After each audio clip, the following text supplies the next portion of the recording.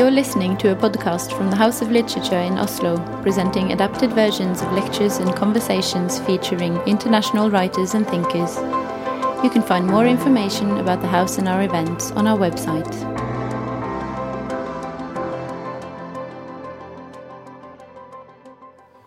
Good afternoon and welcome. My name is Andreas Wiese, and as the director of the House of Literature, it's a great honor for me to be given the opportunity to welcome Asli Erdogan to our house here in Oslo tonight. Asli Erdogan is a Turkish writer, journalist, and human rights activist. Earlier, she was a particle physicist, and she worked at CERN in the early 90s. But in 2004, her first novel was published in Norwegian, Byen med den røde kappa, The City with the Crimson Coke. And this was followed by The Miraculous Mandarin, The Miraculous Mandarin, and Steinbygningen, The Stone Building. In a country rapidly losing any semblance with democracy, she remained one of the sane voices who, with the power of pen and words, fought for humanism, democracy, tolerance. In her brave actions and essays, she made it possible for others to see and know what was happening, and she and her colleagues made it impossible for the government or military to deny the truth. This has not made her popular with the power in Turkey. The newspaper she published in was closed. Its journalists were arrested, charged with collaborating with terrorists. Asli Erdogan herself was jailed for 132 days. When she was released, her passport was withheld. She was not allowed to go to Germany to receive the Erich Maria Remarque Prize given to her there. And when she recently got her passport back and was able to travel again, she chose to come to Europe and to visit also us in Norway. We are so happy to have her with us here today. But back in Turkey, a trial awaits her. Even if the charges against her are ridiculous, that does not mean she does not risk being found guilty, as does many of Turkey's journalists, writers, academics, human rights activists. If convicted, she and others could face up to life imprisonment.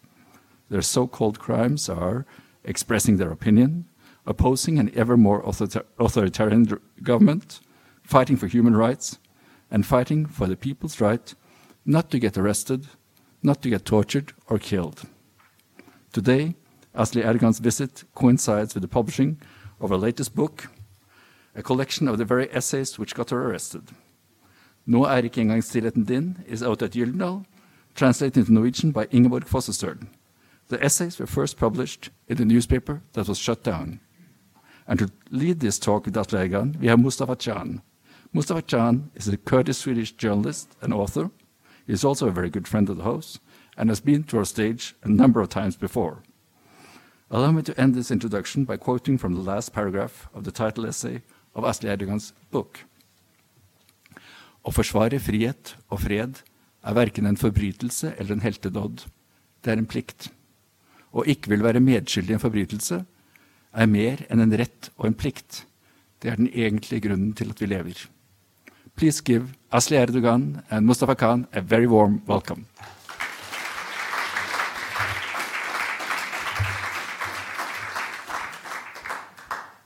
Asli, I thought that this is Sunday, and I thought that, well, who is going to come to the House of Literature on a Sunday in Oslo? But look at the audience. I get nervous when I look, so oh, really? I try not to have eye contact. Okay. Look into my eyes then only, okay? Well, Asli, you're most welcome to Oslo.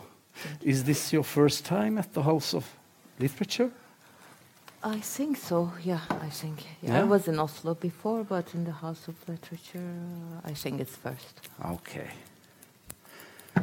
Listen, a senior publisher at Gyldendal, Jannicke Øverland, are you here? There she is, your Norwegian former publisher. Once My told first publisher also. Your first publisher in Norway? Okay. Internationally. Oh, really? Gyldendal is the...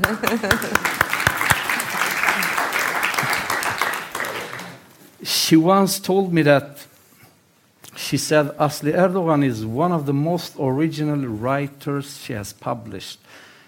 And It is not so easy to describe Astrid's book for someone who has not read them, but whether she writes about love or the darkest around and within us, it's quite magical, poetic, and very deep. And your breakthrough was with, in Norwegian, Den mirakuløse mandarinen in 1996, and since then you have written a row of beautiful and painful novels, but also a numerous of articles and essays and columns, often about injustice and oppression, and often from a female perspective. Well, having said that, I'm sure all of you know that the 17th of August 2016, Astrid Erdogan was arrested at her home in Istanbul and charged with supporting terrorism, not because of your novels, but as a result of your writings in and being part of the advisory board of the pro-Kurdish newspaper Özgür Gündem. If convicted, the penalty would be life imprisonment. Yeah, aggravated life, which means actually death penalty, but now turned into aggravated life, life in a cell. Very kind of them. Yeah, and it can any moment turn into death sentence again. Now they are discussing to put the death sentence back. They are. So 302 is a death sentence, actually. Okay. But you were released from jail after 132 days. First of all, are the charges dropped or are they still active? They are not dropped, but the prosecutor himself said there is no evidence for 302 and 314, which is being a member of terrorist organization. Yeah. So now there is only left propaganda. But in Turkey, things are so out of order these days. Yeah. There was an HDP parliamentary. The prosecutor dropped the charges. Yeah. 6 months later, the same prosecutor asked for a sentence, and he got, I think, 8 years or so for being a member of a terrorist organization. So you never know. In theory, if a prosecutor once says there is no evidence, that's it. It means dropped. But in Turkey, they drop and they put it back. It depends on the phone call and their mood. So, but when we spoke a couple of days ago, you said, maybe I'm going back. I said, are you stupid? Well, there was a very positive development. Actually, this is a case which is, we are 6 people on the advisory board. Yeah. Only 2 were arrested. In fact, 1, the only Kurdish one, they don't even open charges, you see. They charge us with life, 5 advisors. 1 advisor, nothing. Yeah. Ayhan Bilgen. Yeah. And out of the other 5, they arrested the 2. Me and Necmi Alpay, the linguist. But they also arrested the 2 editors-in-chief, Zana and Inan. Yeah. Zana was released with us.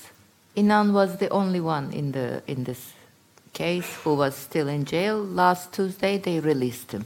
So the lawyers say it's a very positive development that no one is now under arrest from Özgür Gündem main case. There's also a second case about Özgür. There are, in fact, hundreds of cases. Hundreds of cases, yeah. Inan has 96 on him, 96 cases of propaganda. Eren Keskin, the old editor-in-chief and the human rights lawyer, she has 143. And she got sentenced to a few, but they didn't arrest her. So everything is so strange. They never arrested Eren Keskin, although she's also asked with life plus 143, a year and a half of each. And there is also the case of 100 people who were in solidarity with Özgür Gündem. Yeah. They did one day symbolic editor-in-chief. Among these 100, I'm among them also, they opened investigation only to 60. They opened cases to 30 of that 60. Yeah. And out of these 30 people, they gave sentences to 20, below 2 years.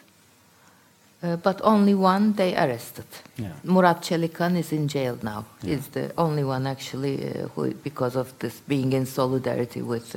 He's a well-known journalist. Yeah. He got a sentence 1 year, but all the other sentences were postponed. But the judge said, I will arrest you. So what is the status now? Where do you live? Where is your home? Where is your place? Where can you sit down and have a cup of tea and have a smoke and Well, think I and write? left on when I was released. Then I lived on. They lifted the ban on my foreign traveling, Yeah. but still, from June to August, I couldn't get my passport, and suddenly I got it. Yeah. And within a week, I left, and I still didn't return. I'm with the same suits, 1.5 It months. looks good though. Yeah, this is black, so it doesn't show. But Asli, a lot of your friends or people you know are still in jail, and Yeah. Turkey is today they have more prisoners, I mean, among journalists and intellectuals than China have. Then all the world combined Yeah, together. yeah. 180. Yeah. Are you still in jail? Well, once you are in jail, you are never fully out. I mean, it's a prisoner is a prisoner. There are moments that you are back there suddenly, and the barbed wire suddenly appears, the stone, and sometimes in a positive way. Sometimes you even miss the prison. You miss the prison? Yes. Why? The people, basically, the people and the solidarity. Like war. People come back from war and they can never adapt to real life because in everyday daily life there is nothing as extreme. The emotions are modest. Mm-hmm. But if you fall in love during war, it's much more extreme. It's death, or is it last time, or it's same in prison. Every emotion is carried to the extreme, and every friendship is very, very different. And in the daily life, nothing is as strong as that. So when does this occur? In the mornings, in the evenings, in the night, when you sleep, or when? You never know. You never know. You never know. I mean, when I was in prison, for example, in the initial days, the ladies, the women, they washed the courtyard every evening with lots of buckets of water, and I imagined the sea. I would listen to this sound, and I had no chance to go to swimming in 2016, and so and I grew up with the sea. So for me, each year I have to swim in the sea at least 2 or 3 weeks. Yeah. And that summer I couldn't, and I dreamt of the sea with that sound of the water. But when I saw the sea in the Bosphorus months later, I suddenly started remembering the sound of those buckets, and how much I missed this sound. You see, you want the sea, you want to see a tree in the jail so much. You come out, it's not the tree that you missed. There are millions of trees, but that one tree is not there. It's in the prison. Yeah. But can you tell us more about the time in prison? Because I think that all of us have some illusions or thoughts of what it would be like to be in prison, that you're cut off from people you love, from the food you love, from places you love. Can you tell us more about the everyday life in prison? How did the days pass? Well, there are many, many metaphors and images about prison, and they're in fact very true. This is the first thing you realize. Oh, it's just like in the films. Barbed wires, big locks, chains, and all it is the sound of the metal, which is horrible, actually. It's like you are in the Middle Ages. You can't even open a small lock, and they lock you in with locks like that, as if you are a wild animal or something. And there's barbed wire everywhere, and only stone. No color, nothing soft, nothing warm, no music. And it's like a horrible place. Imagine like you are in the toilet of a bar. You want to get out immediately, and the door is locked, and you stay there 1 hour, 1 day, 1 week. A place you can't even stand 2 minutes. You stay there months and years, and of course you get adjusted. Surely, even in a toilet, you can live for years. Yeah. You don't die, unfortunately. But it's as horrible as that.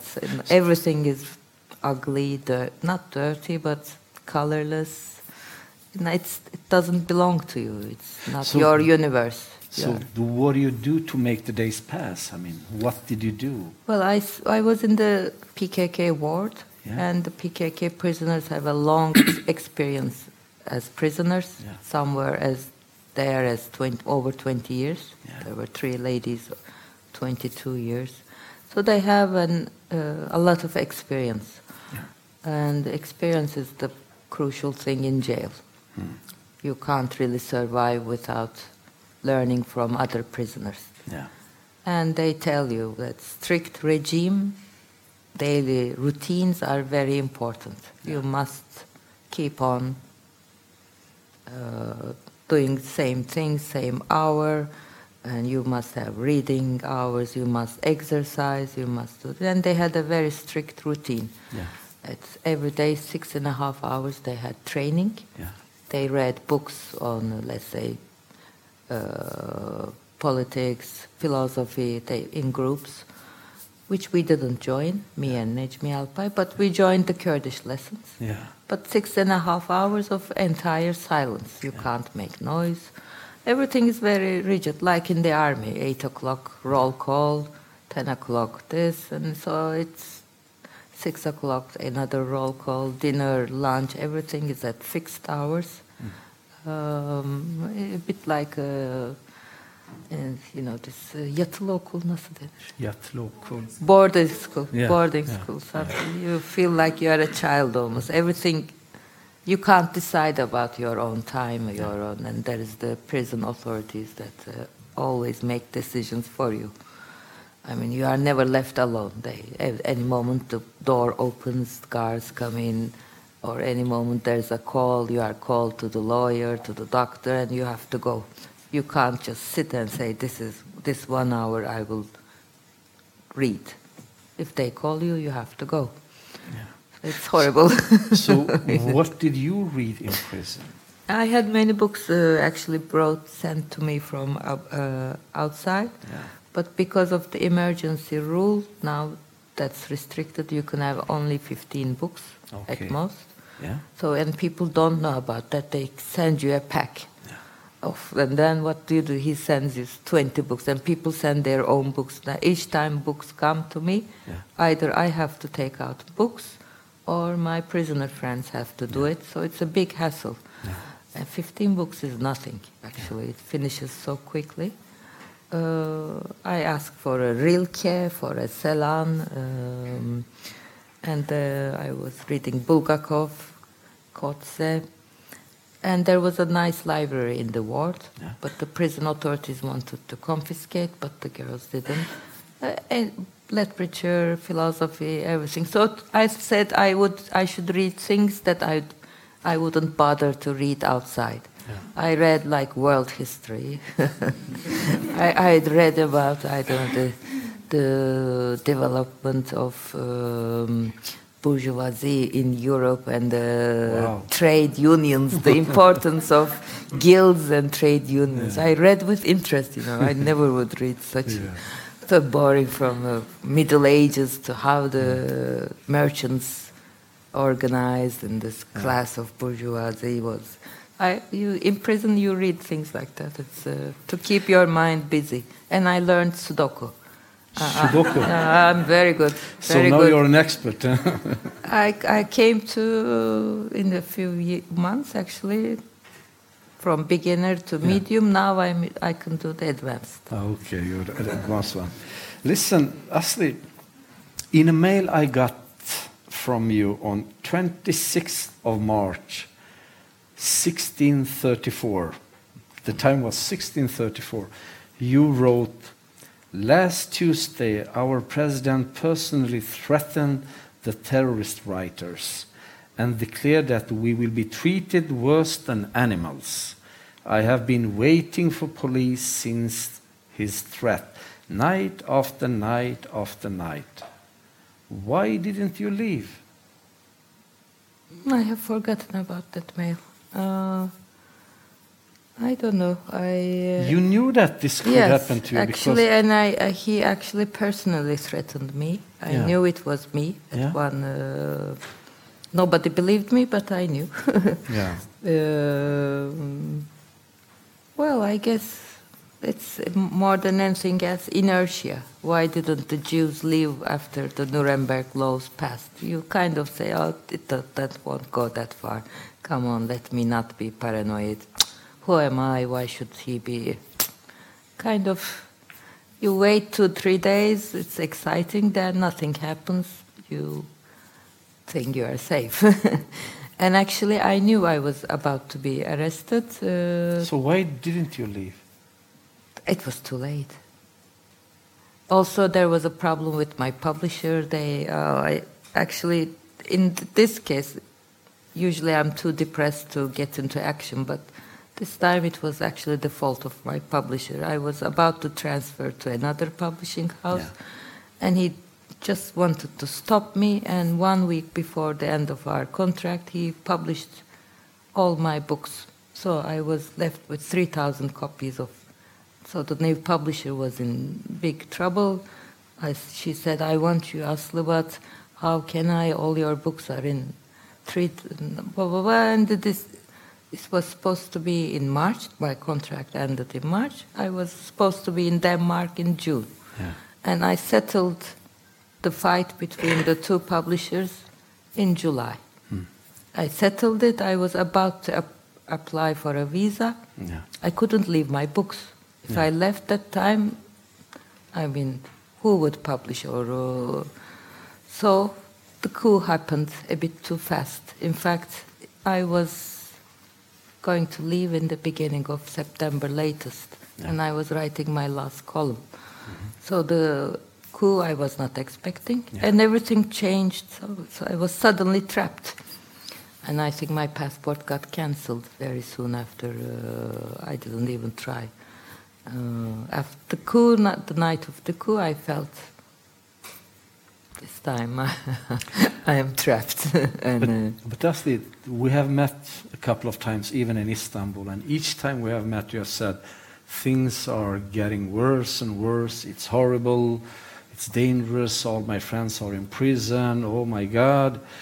And I remember when we met in Istanbul one time, and 2 years had passed since the Gezi Park uprising. A lot of you remember those.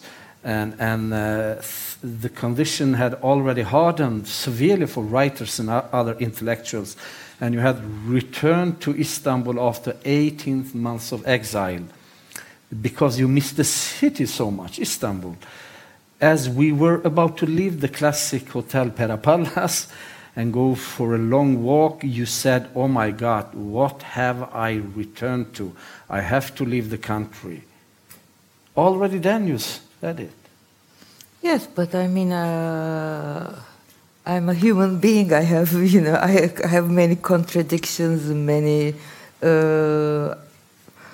It's not that easy to say it. Of course, there's also this, where do you get a visa? I'm a Turkish citizen. It's always so difficult to find a work permit, living permit. Practical issues are much more difficult than you can imagine. But also, I think Turkey is also a very unpredictable country. Between 2011 to 2013, Özgür Gündem was busted. 12 journalists were arrested. So I got afraid as a columnist. They didn't touch the columnist. I was an advisor then. They didn't even call me even as a witness. That was a more planned, more careful operation. They were really trying to find if there was any connection to PKK. But this was totally different. They didn't arrest any of the journalists. They don't care about PKK. They actually wanted to arrest me. Yeah. That the fact that I'm an advisor became a crime after 5 years. Yeah. So between 2013 and 2015, there was not a single court case against Özgür Gündem. Yeah. In 2016, 1 year later, there is about 1,000, and they say this newspaper is the paper of PKK. Yeah. Well, why didn't you do anything between 2013 to 2015? Yeah. And this newspaper was founded in the 90s. Is it now that you discovered it's the paper of PKK? Surely, everything is just political, and it changes from one day to the other, and it's very much, it's a one-man rule. His whims and his caprices decide everything. So next week he might say Özgür Gündem is the best paper in the world. He could say that. Yes, he can say. I mean, it's. But is it also a question of, because we have also talked a lot about exile. You said that when you were in exile, it was like a kind of death. You missed Istanbul so much. Was that also in the back of your head, what it means to live away from the streets, and love, and the smell, and the sounds, and the light? My first book was The Miraculous Mandarin, and it was actually about exile. Yeah. I started writing about exile. This metaphor of one-eyed woman is actually that split. And at the age of 25, I was not in a physical exile. I was only a physicist at CERN. Yeah. I told you many times Turkey is so bad, but it gets much worse, much worse. Yeah. You see first the prison, then you are Buchenwald, you miss the prison, then you go to Auschwitz, Buchenwald. So it's the same with exile. There are deeper and deeper layers. So it's. I always said I see it as the metaphor of the human being, the modern human being. Modernity started with this split, and with the fact that we realize we are in exile, because the moment we decided to own the land, actually this is how our exile started. All these things are nice words, but there is, of course, the actual reality of not being able to go back to a country. And then it becomes, controversially or so, ironically, a home. Yeah. I never had much attachment or feelings of belonging or to Turkey or even to Istanbul. Yeah. But when you can't go back, it becomes this imaginary homeland, and it's a kind of prison. Yeah. The whole world becomes prison. It sounds unbelievable, but it's true. You can go everywhere in the world, but there is this one little city you can't go. The rest turns into a cage. It's so difficult to explain it to people who haven't lived it through. No. So the concept of home, even for writers, whether you're a lawyer, a writer, or a farmer, what is a home? What is a home? It's easy for my father, who is a migrant. He misses his village between Euphrates and Tigris. That's his home. He always talk about the light and the smells, and that's a home. For me, I don't know what a home is. It's yes, everywhere. I understand. Where is home well. for you, the feeling of home? I understand very well that, for example, most of the European publishers, when I approached them with my Rio book, well, why don't you tell us your little village? That village doesn't exist, simply. Well, I guess the easiest answer is to say the home is my language, or I think I try to see everything more as a journey.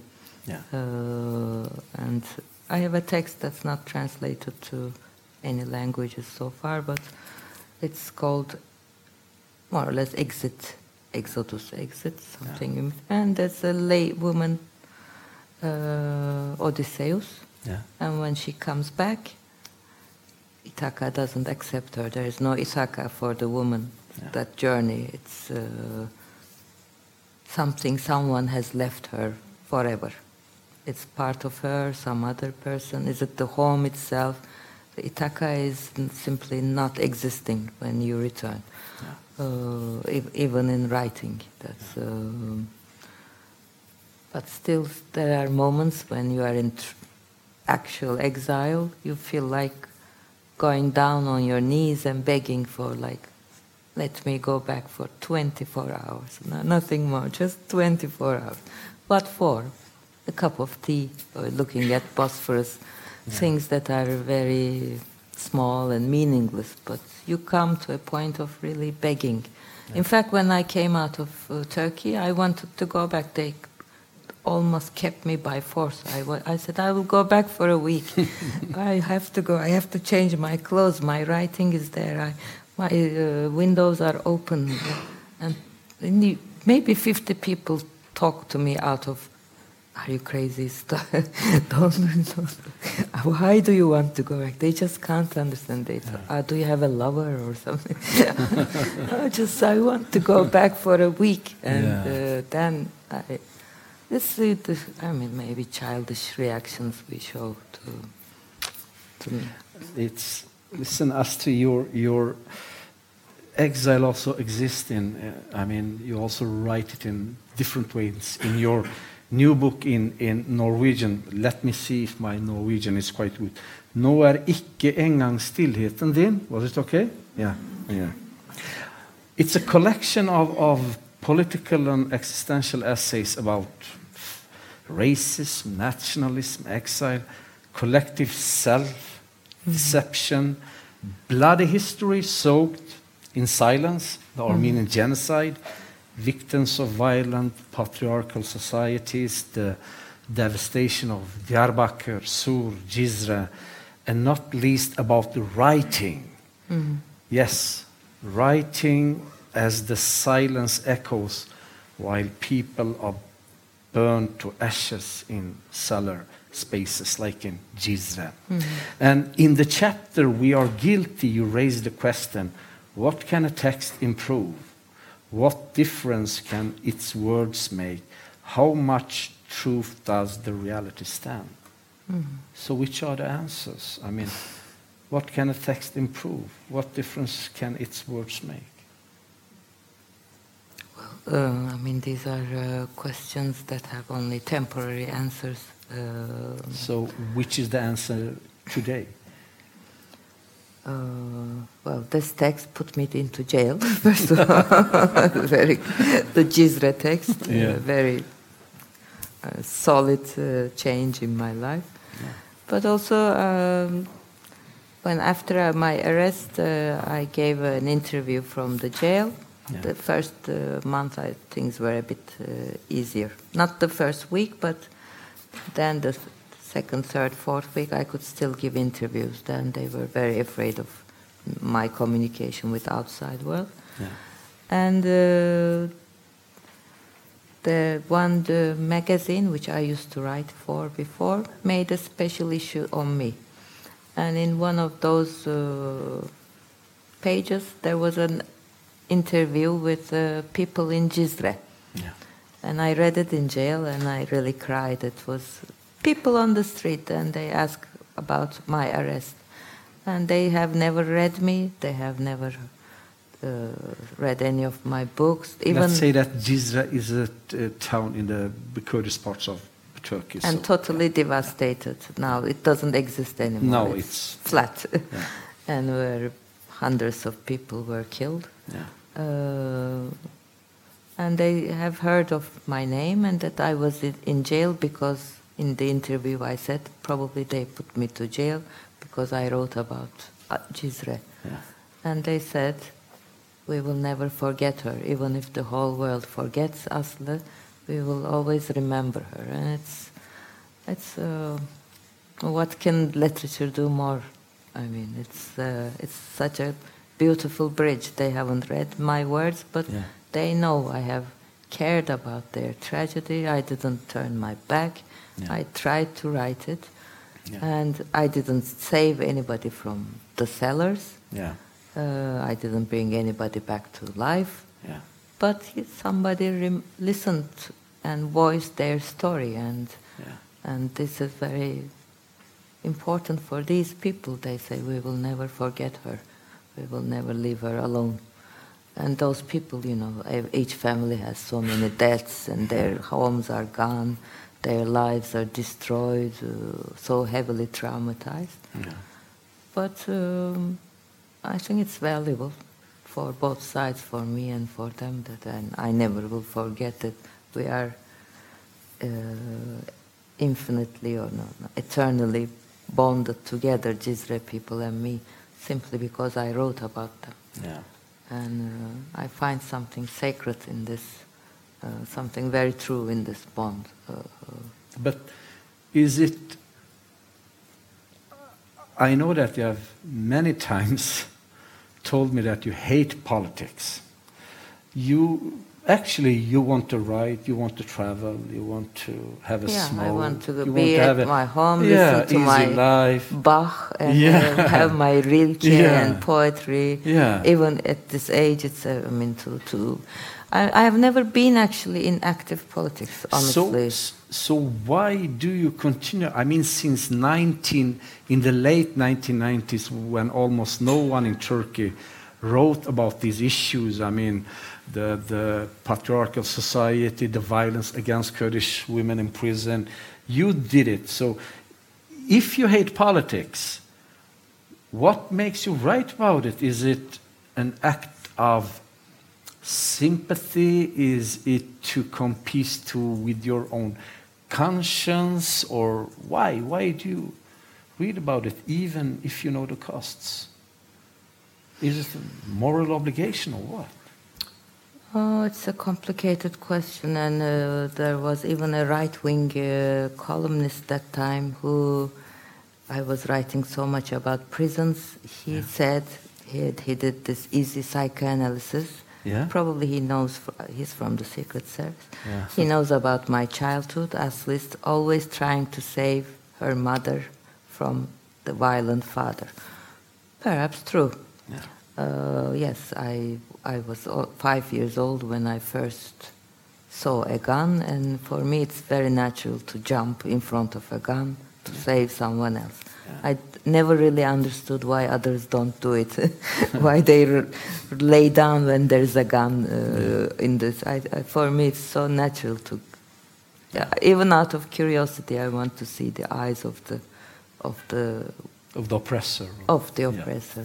There's a scene like that in my Rio novel. I did, in fact, stand up and look at the guy who was shooting. But I think this is too easy answer. I mean, it's not. I'm not only my subconscious. There's a conscious choice there, and I do believe that the story of the victim is an essential part of our reality, and without that, everything becomes more and more devoid of meaning. To be able to put some meaning into our own story, I think we have to hear the victim's voice, which is also inside us too. And I think literature is, in fact, perhaps playing too easy games, just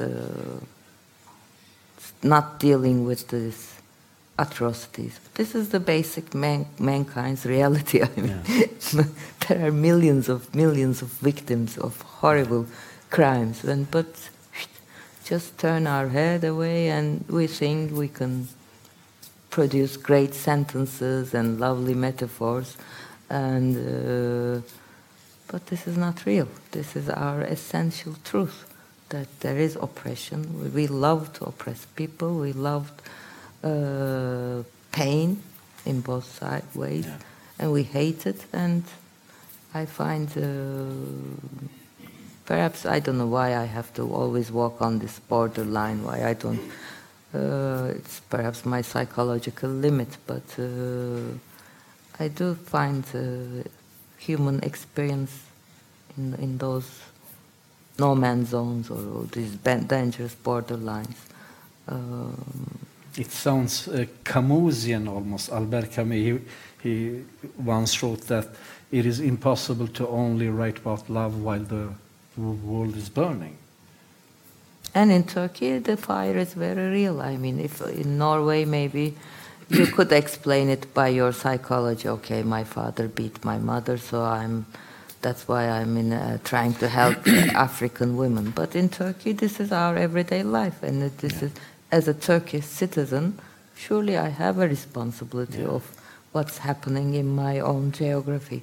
I am contributing to it simply by paying taxes, and surely, I mean, I find it very natural that someone assumes responsibility to at least what's happening next door. But Asli, there must also be moments when you may think that, my God, don't write about this, Asli. I can't take it anymore. Let someone else write about it. I have done my part. Or? No, I'm a very, very much of a writer in that sense. So I don't control what I write. It controls me. When something comes, I have to write it. It speaks through me. Like what happened with Cizre. I was actually in Krakow when all this horrible... everything turned upside down in 2015. The war suddenly started. I went only for 1 month back to Turkey. And when I came back, things were already at the peak. People were in the cellars, and towns were being burned. And I saw a documentary. 2,000 people saw it. But perhaps they had been used to it. This documentary was scenes of the last months. The bomb explosion in Ankara where 100 people died.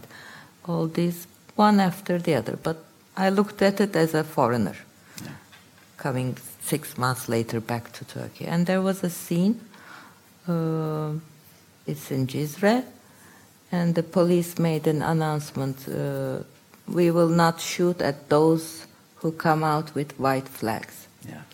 And from the cellars came out a group of people, old men, old women, children, all waving their white flags, and had a little carriage, like a small thing, all their belongings, just one that, and waving.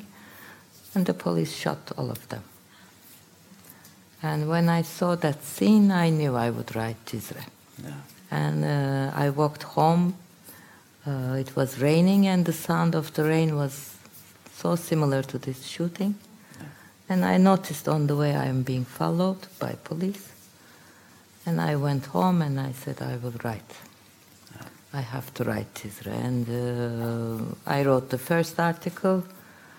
My mother called me 2 at night. She was crying. She was very much moved by that article. And she said, please don't. Don't write like that. Turkey has changed a lot. You can't write such things anymore. I beg you, don't write. What was your answer? Well, to a mother, I had said, don't worry. No. Everything will be fine, huh? And then I wrote. But Asli, whether you like it or not, I mean, you have a public role, okay? Where you fight against power, injustice, inequality, patriarchy, oppression. Isn't there a risk, actually, that your art might thrive or might suffer because too much politics could either suffocate or overwhelm the poetry and the art of storytelling? Truly, I mean, when I started my column back in '98, actually I did write my best columnist work back in '90s. These, I think, are much, much lighter compared to those. Those days I took it very seriously. I put all my power into columns. Now I'm more professional. And I knew. First, the the crown in my head as the princess of Turkish literature was taken. Yeah. I knew it would be taken. This I didn't mind, but I was thinking, can I ever go back to literature? Should I go back? That's every morning. Yeah. I will never write again. I'm wasting my talents. Blah, blah, blah, blah, blah. I could have written 3 novels by now. But then again, the question is, what do we write for? For literary prizes, to be translated, for the Nobel Prize, or to find some essential truth about ourselves, at least try to ask the right questions. And that you can do in a column too, and you can do with Cizre. Yeah. Maybe writing about Cizre is more literature than writing dozens of well-performed, perfect novels, because it's about the human being. I'm the old-fashioned writer. I still believe in the human being, things like that. And but then people are being burned alive in some cellars, and you just can't put on your Bach and write great words about life and death. It's phony. It's not true. But can you miss it? I mean, now I have an idea of writing a novel. Maybe you put some politics in it. Can't you miss it only to concentrate? Yes, so many times I missed. So many times I decided to quit the column. Yeah. In fact, I did write a column only altogether 5 years. 98 to 2001, I got fired from Radical. 2010, I was in Radical. I got fired in 5 months. Yeah. And in Özgür Gündem, I stopped actually in 2013, and I write once in a while. Actually, I don't know why my column became so so important, even in Turkey. Yeah. I mean, my column surpassed my literature. Yeah. But actually, I didn't do it for so long. And of course, every morning I wake up and why do I care about the Kurds? It's not my matter. I want to comfortably write a novel for 1 year, and that's it. But then by evening I change my mind. I mean, it's something like I see a film, a documentary, and yes, perhaps I've missed. Some people very openly say to my face, they don't really understand how deep the dagger hurts. Yeah. You are such a great talent, and look, you messed up everything. You wasted your talent. You wasted your talent, and you got so involved in politics, blah blah blah. But I think it's not so true. If you look at my literature, there is the same time. It's evolving around the same theme anyway. So, and well, it's me. I mean, speaking about themes, Asli, in Byen med den röda kappa, is it correct, Jannike? Yeah. The main character Özgür comes up with this conclusion: I have written because it was the only protection I had against death. Mm. And in this new book, which is about to come here in Norway, it sounds even more sad, if you ask me. You write, the writing and storytelling is to be sentenced to life. It's being forced to live all that is lost with death, forced to participate in this monster we call everyday life. It's like writing is a punishment and captivity in the same way. Yeah, in this novel too, because a bit later she will say, these are only lies, she will say, for her literature. The lies that lick my wounds. Yeah. And I think it's one of the most true confessions I have made about literature. It is. It is. Even if you try to write the truth, it's just lies that lick the wounds. In that book, even it's a much earlier novel. Yeah. There is this question: is writing a catharsis? Yeah. Özgür means free in Turkish, and by writing her story, does she really become Özgür? Does she really become free, or does she become a captive in her own creation. And I think this is the dilemma of her writing, both. Yes, she went through a catharsis. She became herself. Yeah. But that meant, of course, death for her. Essentially the same theme. You are right in that writing as captivity and writing as a liberation. Yeah. But the prevailing theme of your work often is the brokenness of human beings. All of your literary characters are more or less prisoners in a world that is slowly turning into a prison. Sometimes I imagine that it is your own fate you write, as if the true destiny of all of humanity is total solitude. Is writing like to befriend with that loneliness for you? Well, in Özgür's case, for sure, she created a whole universe, and when she looked at it, she was all alone. That was the essential. She was with her own image, nothing more. And in your case? Well, in fact, this is what columnist work taught me, actually. By writing, I started writing in Radical very soon after I wrote that novel. Yeah. That actually writing about death is not only about writing your own death. Yeah. I realized that there are other people in this world. There are people dying, and writing about someone else's death is some other responsibility.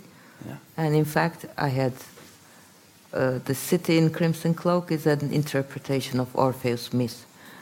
Orpheus and Eurydice is Özgür and her written self. Yeah.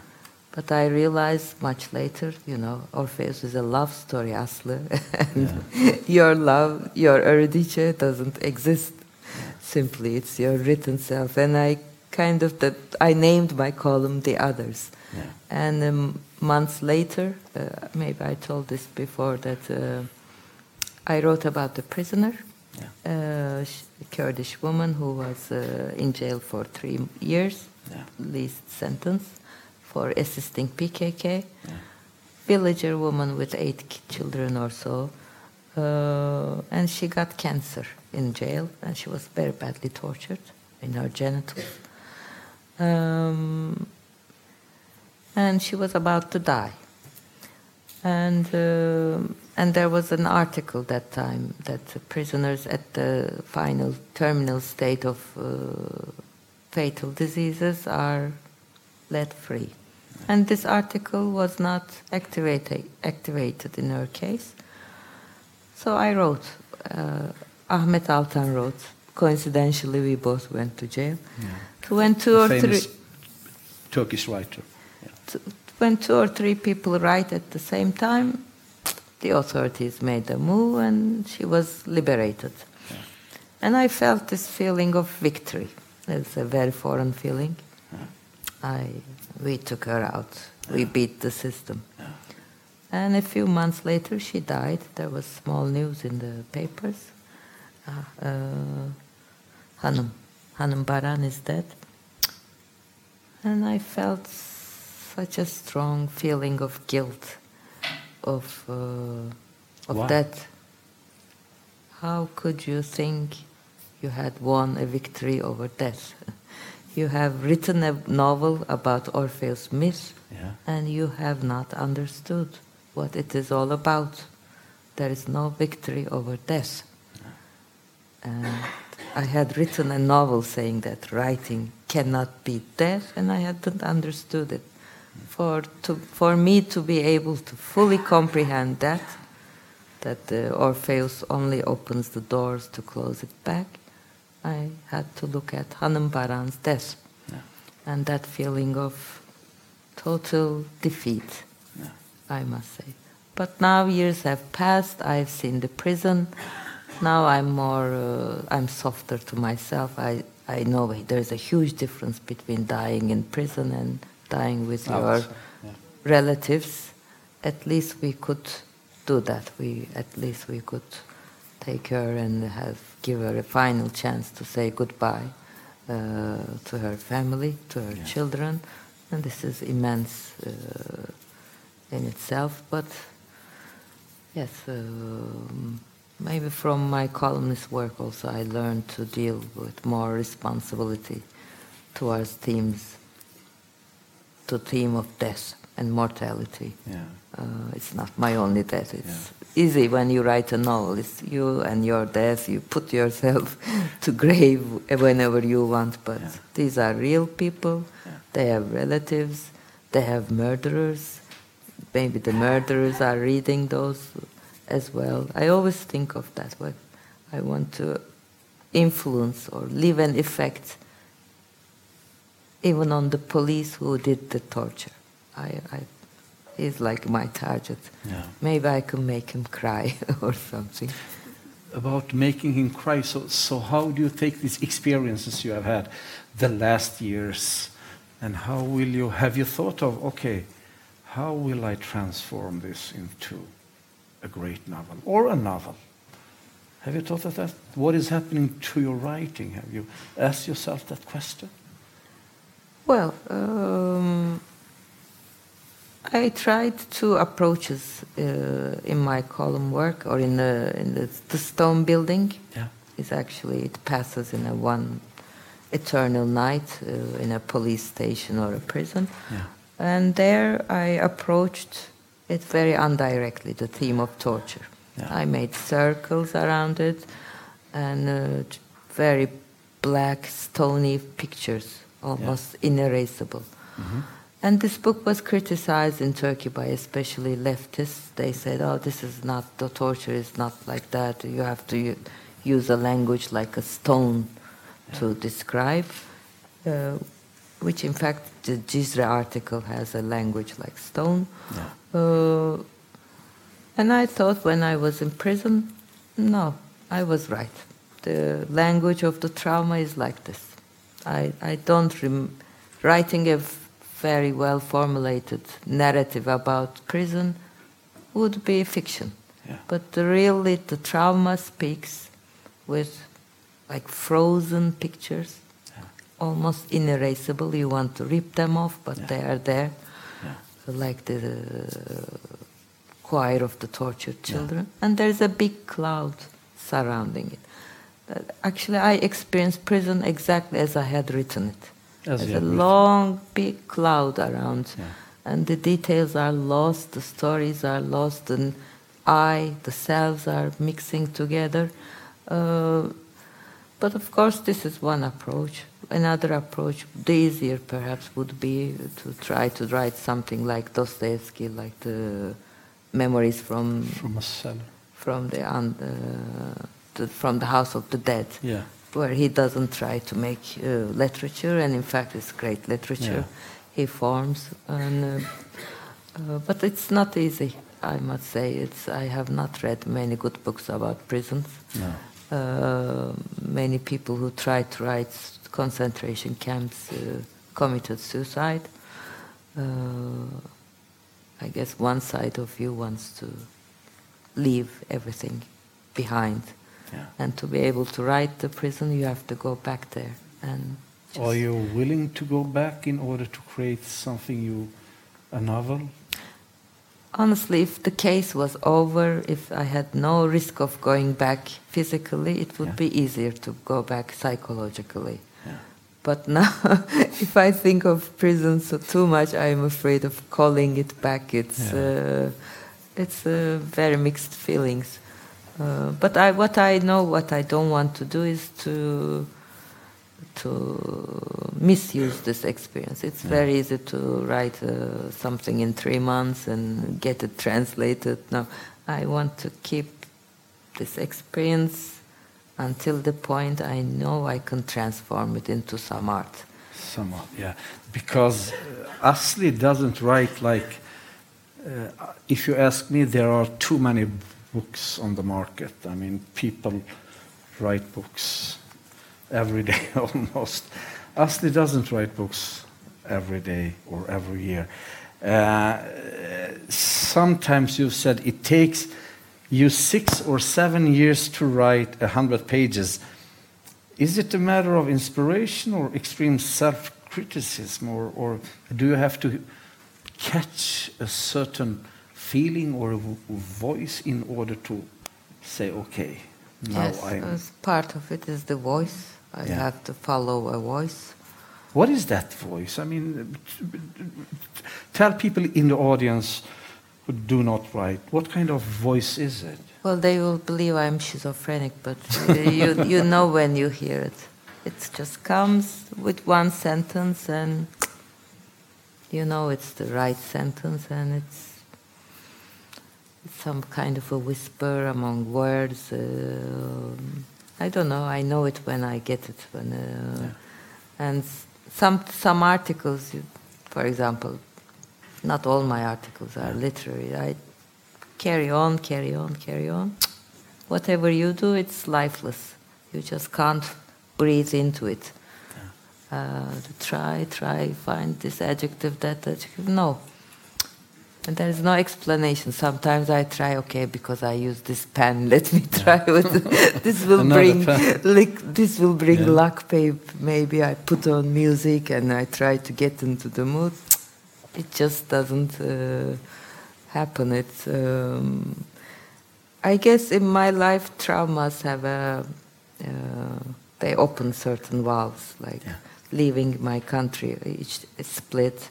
And this book, I said I wrote in 7 years. I considered it my best book. Unfortunately, not translated because it's poetic prose in the silence of life. The first 10 pages I wrote in 3 weeks, very short time.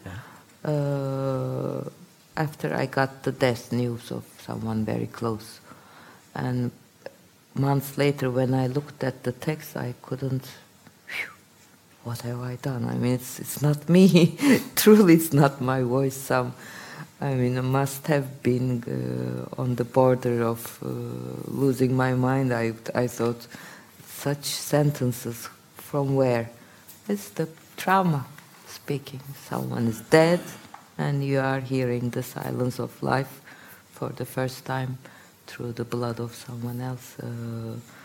Things like that. I mean, but... I think also I shouldn't, how do you say, I'm also very lazy, very undisciplined. I could have written 3-4 more books. Plus I had many health problems, many problems with life. Turkey is, in a way, living in Turkey is not only political oppression. You are oppressed from many sides, as a woman, as a this, as that, economic difficulties. You have to struggle for each penny, and you try to keep a bit of wisdom while in that process. My ex-boyfriend wrote a horrible novel about me. I was in the for 2 months I couldn't even go out onto the streets. I was lynched by the community. Hated because I'm a woman. Then my best friend turned out to be a secret agent. Then she was found dead in her apartment. If I was Norwegian, none of this would have happened. I mean, come on, it's here, baby. Your biggest trauma is your best friend has an affair with your girlfriend or boyfriend. But in Turkey, your best friend turns out to be a secret agent. And then, on top of it, she's dead now. Well, maybe the next book could start at the House of Literature. One evening at the House of Literature. Asli, I think that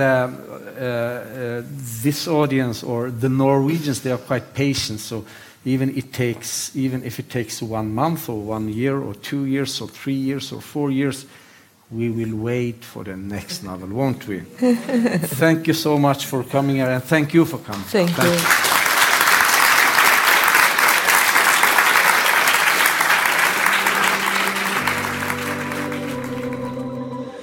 You've been listening to a podcast from the House of Literature in Oslo, presenting adapted versions of lectures and conversations featuring international writers and thinkers.